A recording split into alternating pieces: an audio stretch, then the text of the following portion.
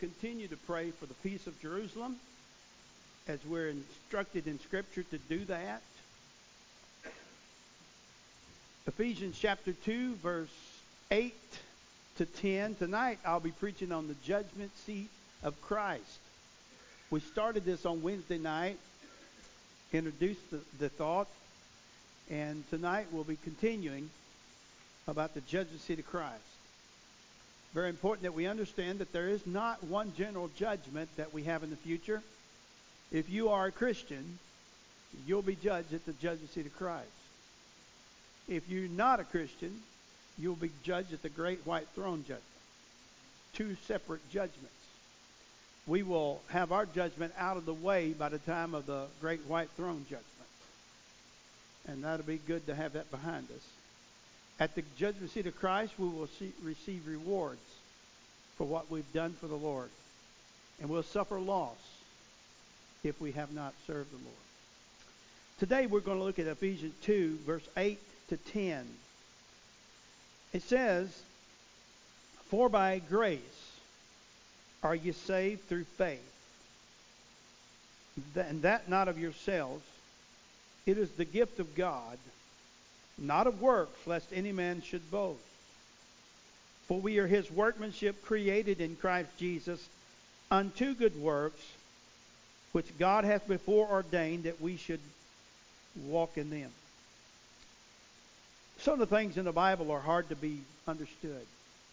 If someone tells you they understand all of the Bible, they have not gotten off the surface of the Bible. There are many things in the Bible that are difficult to understand, and some are outright impossible to understand.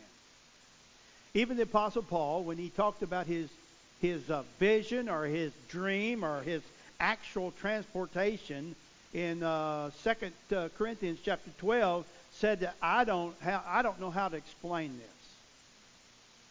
And he was the Apostle Paul. There are some things difficult. But when it comes down to whether you're going to spend eternity in heaven or hell, God has made it plain and God has made it simple. The important stuff are easy to understand. Jesus is the Savior, right? For God so loved the world that he gave his only begotten Son, that whosoever believeth in him should not perish but have everlasting life. You can stop right there. We're saved through trusting Jesus Christ as our Lord and Savior. Now, if you go outside the Bible, it gets complicated because it's not true. Truth ought to be pretty simple when it comes to the most important issue. Now, what Paul is saying here in our passage, the first thing I think we need to bring out that he says is that salvation is by grace without any works whatsoever. Salvation is totally and solely by grace. Verse 8, "For by grace are you saved through faith, that not of yourselves. It is the" what? Gift of God. Grace, God's riches at Christ's expense. God's unmerited favor is the definition of grace. So I ask this question, why is it of grace? Why grace? Number one, because we're all sinners by nature and sinners by choice. All of us sin. It's a fact. There's no way around it. We sin, and when we become a Christian, we don't want to sin because we love Jesus, but still yet we fall short of the grace of God or the standards of God, and we're saved by grace, and God has mercy on us. Adam's sin nature was passed down upon all of us because we're his descendants. Over in Romans chapter 5, verse 9, Romans 5:19 rather, it says this: "For as by one man's disobedience many were made sinners." One man's disobedience, many were made sinners. "So by the obedience of one shall many be made righteous." And that one is the Lord Jesus Christ. In Romans 3:10, a couple pages over, it says this: "As it is written," how many? "There is none righteous, no, not one." All of us sin. We sin much before we're saved, and we continue to fall short of God's glory and sin after we're saved. So the believer will sin until the day they're glorified in a new body. Right? There's not any evidence of anyone that ever stopped sinning in this body. Now, why is it by grace? Number one, because we're all sinners by nature and sinners by choice. But secondly, because Christ didn't die for the righteous. He died for sinners. I was talking to a lady this last week, and I about made her choke when I said she deserved to go to hell. I'm not making fun of her. It's just people in religion want to be good enough to go to heaven. But you can never be good enough to go to heaven. But God commended His love toward us, and while we were yet sinners, Christ died for us. Now let me say this. When it comes to sin, I recommend you don't sin. Don't get this as a permission to go sin. The Bible says in Romans 6:1, should we continue in sin? He said, God forbid. We should not. But even at our best effort, we fall short. And if you're depending on your works to get you to heaven, you're never going to have any confidence, because you can't have any confidence in the flesh. Jesus loves us. He died for us. He gave His blood shed for us on the cross. He loves us. He became our substitute. For 2 Corinthians 5:21, I recommend you memorize 2 Corinthians 5:21, for it says, for He made Him to be sin for us, who knew no sin, that we might be made the righteousness of God in Him. And that Him there, capital H-I-M, is Jesus.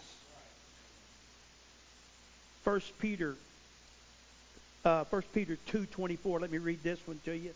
It says this. Who His own self bare our sins. Who His own self bare our sin in His own body on the tree, that we, being dead to sins, should live unto righteousness, by whose stripes we are healed. Now, that verse there is not talking about physical healing in the sense that you pray and get healed. That's not what it's talking about. We have been healed in our relationship with God because of the death of Christ on that cross. He bore our sins. He carried our sin to the cross at Calvary, and there He paid for our sin on the cross at Calvary. That's the truth. We should live for Him. We should honor Him. We should not sin because we love Him. Amen. The death of Jesus was substitutionary for us. You know, we die because we're sinners. Adam would have never died if he would have never sinned. He died because sin entered in. He died. And you and I die because we sin. Okay? More than that, because we have a sin nature. We don't even have to sin. We could be a little baby and die, never having committed a sin, but we die anyway because we have the sin nature inherited from Adam. Okay? But our death will not atone for our sins.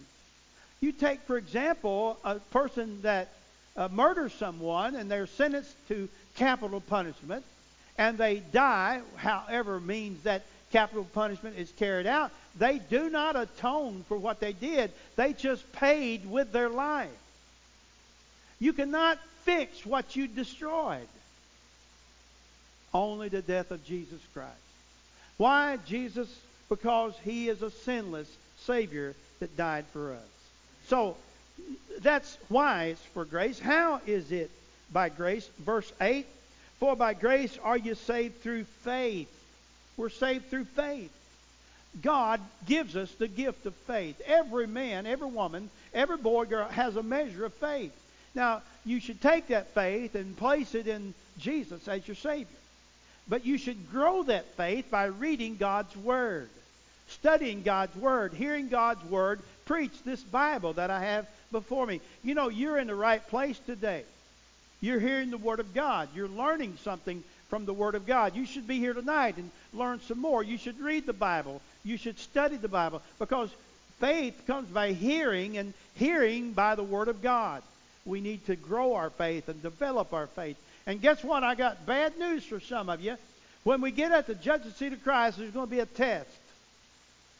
Maybe the first question be, how many books are there in the Bible? You got that one down? How many testaments in the Bible? You got that one down?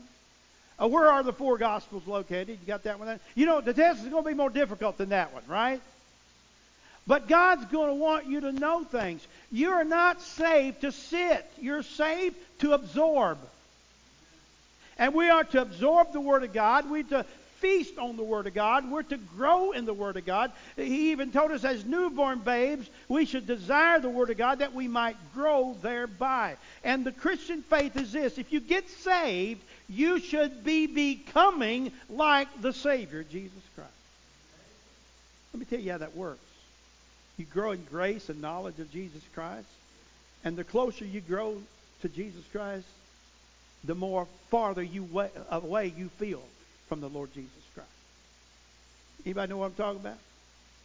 Yeah, you start to realize how worthless you really are in the flesh as you grow in Christ. But how is it by grace? It's through faith. And faith is not a work, it's a gift of God. God gives it to us. And faith is not just an intellectual agreement to the facts, but it's a commitment of our will to trust in. There's a bridge between here and town, and it's kind of twisted in the road. And everybody knows the bridge I'm talking about. It's kind of twisted in the road. They try to straighten it out some, but it's a great illustration of faith. When you go down there, some of you don't realize how bad that bridge used to be. By faith, you crossed that bridge. You trusted that the highway department, oh my goodness, Ben's a member of that thing. I don't know. Somebody got a dozer, we can build us a road by there. Y'all know what's big and yellow and sleeps for? A highway department truck.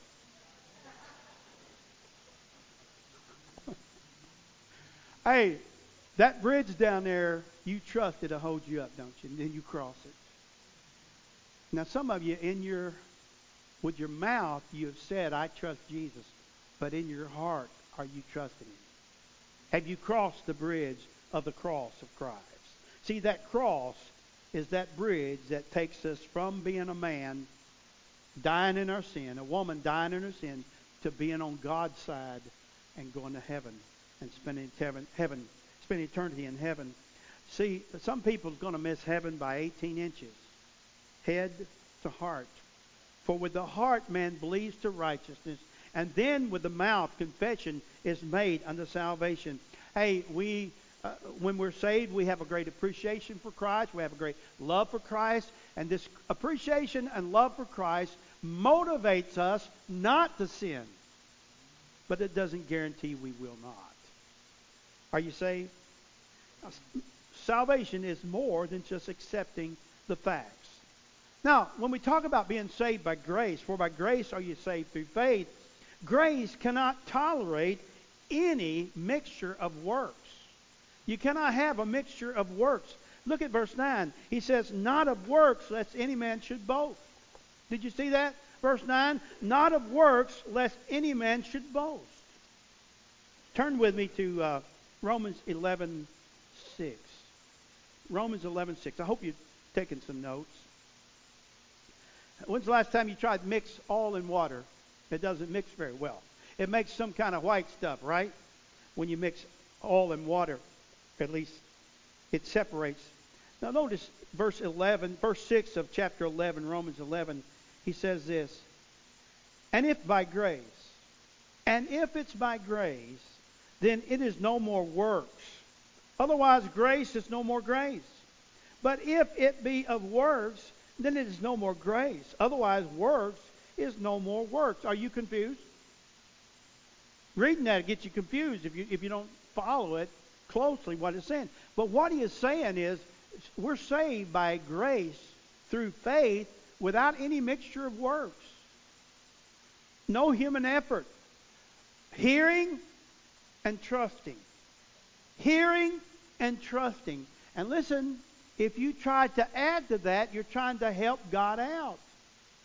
You don't work for God to be saved. You work for God because you're saved. Don't add to it. There's no room for boasting when we get to heaven. When we get to heaven, we're not going to be up there and say, man, I'm so glad I made it. I'm so glad. Boy, I held on to the end. Not going to be any of that. It's all going to be bowing to Jesus and saying all the honor and all the glory goes to Jesus. There's no honor for us. There's no glorification for ourselves. And if we earn any portion of salvation, we can take some credit. And when we get to heaven, there's not going to be any of that. It's all going to be for the honor and glory of God the Father and the Lord Jesus Christ. Romans chapter 3, look at it with me, verse 27. Verse 27, he says, you ready? Where is boasting? That's what he said. Where is boasting then? Where is it? Look at it. It is excluded. Amen? Where is boasting then? It is excluded. By what law? Of works? No. That's what he said. Nay. But by the law of faith. Here's what the apostle is saying in that verse in chapter 3. He said, if we were saved by any portion of our good works, we would have something to brag about when we get to heaven. Where is that excluded? He said, by the law of faith. For by grace are you saved through faith, that not of yourselves. It's nothing to do with us. We hear and we trust it. And I'll tell you what, you'll never have any assurance. You'll never have any assurance about your salvation until you just narrow it down to this, that I heard and I'm trusting God at His Word, that Jesus died on the cross for my sins. Now you can serve God and you can do good works if you get that down and understand that. Grace cannot tolerate any mixture of works. He said, not of works, lest any man should boast. Now, works demonstrate our salvation. Who needs works? We don't, but guess what? The people out there that are lost, they think you need to be living it. Amen? Works come after you're saved, not to bring about your salvation. Verse 10, look at it. I got to get my page back over, and I got so many references. He says this, for we are His. Can we stop right there? His. We're not ours. We're His workmanship, created in Christ Jesus. Doesn't say because there, does it? It says unto good works, which God has before ordained that we should walk in Him. Here's what you can do and relate works to salvation. The only thing you can do with that is say, well, if a person doesn't live for Christ, it makes me question whether they really are saved or not. That's all you can do with it. But you can't associate it with salvation itself. Follow me? Notice, for we are His workmanship. Who's His? Some of us would do well to stop trying and start trusting. Stop trying and start trusting. I do believe this. I couldn't quit if I wanted to. I couldn't stop if I wanted. Listen, I have tasted the good gift. I have tasted the good gift. I have trusted the good Lord Jesus, the Savior. And Lord, I sin more than I want to. How many can raise their hand and say they sin more than they want to? Now let me get you on that. How many don't sin as much as they want to? Raise your hand. Oh boy, I raised my hand both times. I'm a mess. Amen. You a mess? You ain't going to ever figure you out until you figure out you're a mess. I don't sin as much as I want to. That's true. I sin more than I want to. I got to admit, that's true. Hey, listen, folks, we're saved by grace. If it was in our hands, we'd lose it in a minute. Go with me to John 10. Go with me to John 10. I need to take you over here. John 10. I'm going to tell you something. I wrestled all week to get to this text this morning. It's been a long time since I wrestled where to preach from, because I feel like I know where. But God has been trying to get me here all week, and I'm here. He says this in John 10. He says in verse 26. We'll begin right there. But ye believe not. But ye believe not, because ye are not my sheep. As I said unto you, my sheep hear my voice, and I know them, and they follow me. Let me ask you, do you belong to Jesus? You know in your heart whether you belong to Jesus or not. Right then, right there, that old confirmation word came in my heart. How many knows what I'm talking about? You belong to Jesus. I didn't ask, are you good? Because, oh boy, I've been condemned. Do you belong? He said, my sheep hear my voice. I know them, and they follow me. He said, I give unto them eternal life, and they shall, when? Never perish. Neither shall any man pluck them out of my hand. My Father which gave them me is greater than all, and no man is able to pluck them out of my Father's hand. Some person will say, now preacher, you can take yourself out of God's hand. Oh, why would you? Why would you? Would you do that? Are you that stupid? Oh, God, I've sinned today. I know you don't want to pluck me out of your hand, but I don't deserve to be in your hand. I'm going to just pluck myself. Aren't you a man or a woman? That means you can't pluck yourself out. Hey, you know what some folks do? Some folks they just need to get saved. It's nothing to boast about, but it's something to be sure thankful for. And listen, don't think for a minute that you're not saved. I don't want to cause you to doubt your salvation. But if you do have some question, you need to come during this altar today, and you need to get it settled. It's wonderful to be saved and to know it. Faith, see, justifies us. Works follow our salvation. Right? They follow. But we're saved by faith. And faith justifies the sinner, but the works justify the faith. That's what James said, isn't it? I won't take you to James and show you that. But it's a reality that faith justifies us before God. And when we have good works, it justifies our faith to people that are looking at us. I have people say, well, I would go to that church, but boy, I don't like the people that go up there. I heard that. I said, well, I don't like every one of them comes up there either, but it don't keep me from going. Amen. I say, I go down to Harp's grocery store. I don't like everybody goes there. Some people go there pretty bad. They don't stop me from going.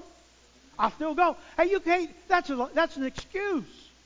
Hey, I'm going to tell you something. That person that says that is just as sorry as us. It's just an excuse. Don't mean anything. Folks, we're saved by grace through faith. And then we work, we serve the Lord to win others to Christ, to be a good example. But it's not in our hands. We're in His hands. And we are a sheep that hears His voice. Matthew chapter 7 says that not every one that saith, Lord, Lord, shall enter into the kingdom of heaven, that he doeth the will of my Father which is in heaven. Let me ask you, what is the will of the Father which is in heaven? It's that they repent and turn to Jesus Christ. That's the will of God. He's not willing that any should perish, but that all come to repentance. That they all come to turn to Christ. That's the way to be saved. And then, of course, Matthew 7 verse 20 says, by their fruits you should know them.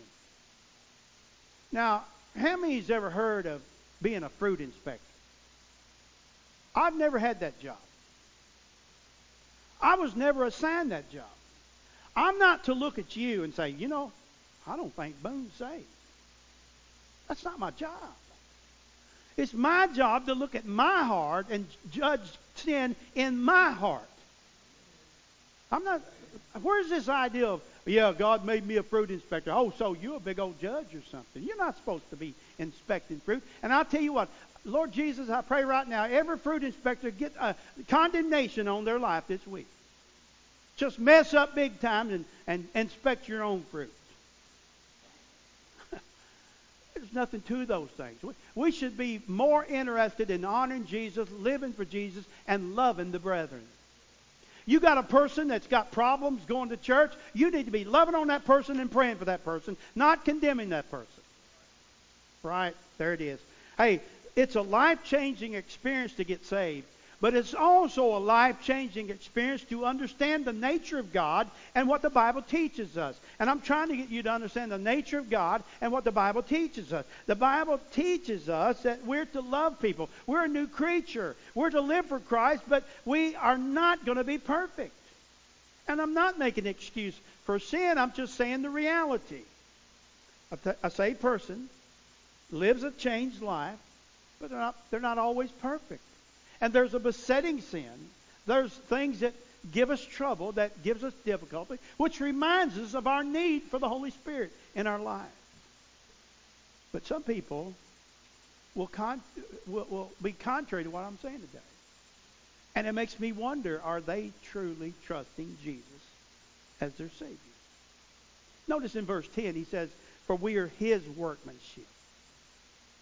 We're His workmanship. Who's designing? Who's working in your... Hey, you know what? Here's your goal. Be in church. Be in church all the time. Read the Word of God. Pray. Try to witness. Read the Word, be in church, pray, and witness. And let God work in your life. And He'll make your life what it needs to be. It's not real complicated. I think I've told y'all that I had a preacher friend years ago when R.G. Lee, the great preacher of all time, of that era for sure, he was who you wanted to talk to. And a preacher friend of mine got into his office one day in Memphis, Tennessee, and said, Dr. Lee, before Dr. Rogers, he said, Dr. Lee, tell me what it is that I need to teach the people of our church so they can live for Christ and really honor Christ. He said, well, son, teach them to pray, teach them to read the Bible, teach them to witness, and be faithful in church. And he told me that. I said, the greatest preacher of our generation ain't no smarter than my mother. I said, that's what my mother told me when I got saved. When I prayed to receive Jesus as my Savior, my mom said, son, you need to pray every day. You need to read your Bible every day. And you need to witness. And you need to be faithful to church. The next day I witnessed Terry Redden. You know why Terry? Because I wasn't afraid of him. I witnessed to him in the bathroom of the church. I'm sure he thought something was up. But hey, it's not that complicated, folks. You can get this. Quit making it complicated. Keep it simple. The KISS theory works in Christianity, right? Keep it simple, stupid, and it'll work. Saved people live changed lives because they do the simple things. They begin to pray, they begin to read the Bible, they go to church, and they begin to witness. They don't need this and that and be overcome. All of that is just nuts. There's not two tiers of Christian. That's this here that's got the Holy Ghost, and then the rest of you. It's simple, folks. It's one plane. The ground is level at Calvary. For we are His workmanship, created in Christ Jesus unto good works that God hath before ordained that we should walk in them. In John chapter 3, it says this, and you need this. You need this if you're not a Christian, but we all need to go back to it from time to time. He says this, verse 14, for as Moses lifted up the serpent in the wilderness, as Moses lifted up the serpent in the wilderness, even so must the Son of Man be lifted up. What's he talking about? Jesus being nailed to the cross. He said, that whosoever believeth in Him should not perish, but have eternal life. Look to the cross where Jesus died. You, by faith, trust Him. You receive what kind of life? Eternal life. It's that simple. Verse 16, for God so loved the world that He gave His Son that died on that cross, that was like Moses lifted up. He gave His only begotten Son, that whosoever believeth in Him should not perish, but have everlasting life. For God sent not His Son into the world to condemn the world, but the world through Him might be saved. S-A-V-E-D. For he that believeth on Him is not condemned, But he that believeth not is condemned already, because he hath not believed in the name of the only begotten Son of God. Can I explain salvation to you? It's real simple. You get saved by looking to the cross. And don't make it complicated by adding stuff on after that. Just pray, read the Word, be under the Word preached and taught and witness, and you'll grow into the Christian God wants you to be. Now, you don't have to go to seminaries and cemeteries and seminars and all this. God can do it simply by your prayer life, in the Word, going to church and witnessing. It works that simple. Now, the question is, have you ever trusted Christ? Have you trusted the cross to make you right with God? That's the question. Let's bow our heads and quietly stand our feet. Jesus is seeking and saving through the Holy Spirit that which is lost. He's seeking and saving that which is lost. Would you come today and give your life to Jesus and trust Him as your personal Savior?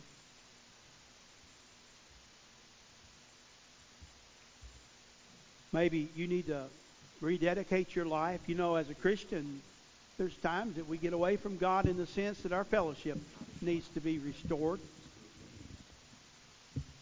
We can get away from God, not out of His hand, but we can get to the point where we need to rededicate our life to live for Christ. If you need to do that today, we invite you to come. If you've been out, you've been turned off, and you just feel that need, you can come to the altar today and make a new commitment to walk with Jesus. You come as we have this music played. Just as I am with Would you come for any reason? Maybe you need to come, pray. We invite you to come. If you need to come and pray. And that thou bids me come to thee, O Lamb of God, I come. I come. Let's sing this song out now, if you would, with us. Just as I am and waiting not to rid. Would you give your life to Christ today? Would you trust Jesus as your Savior today? Won't you come right now? You come right now. Blood can cleanse each spot, O Lamb of God, I come. I come. Amen.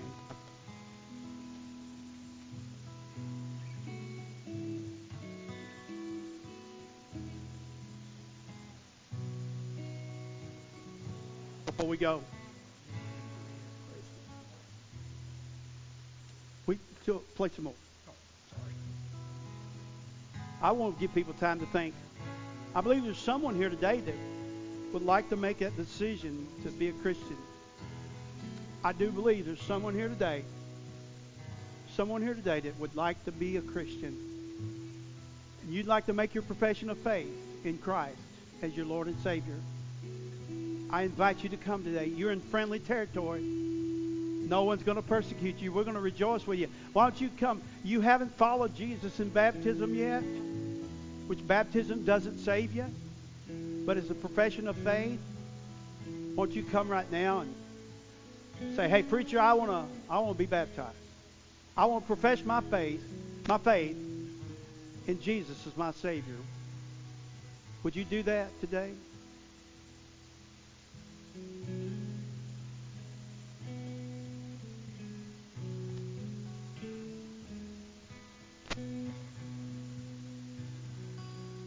Anyone else?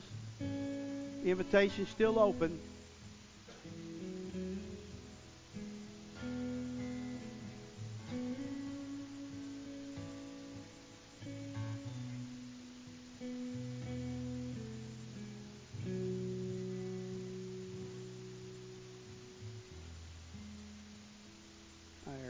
thank you for your attention today. And your attention during the invitation time is so important. So important not to run out or not to be talking, because we're depending on the Holy Spirit to be speaking to the hearts of people that have been listening.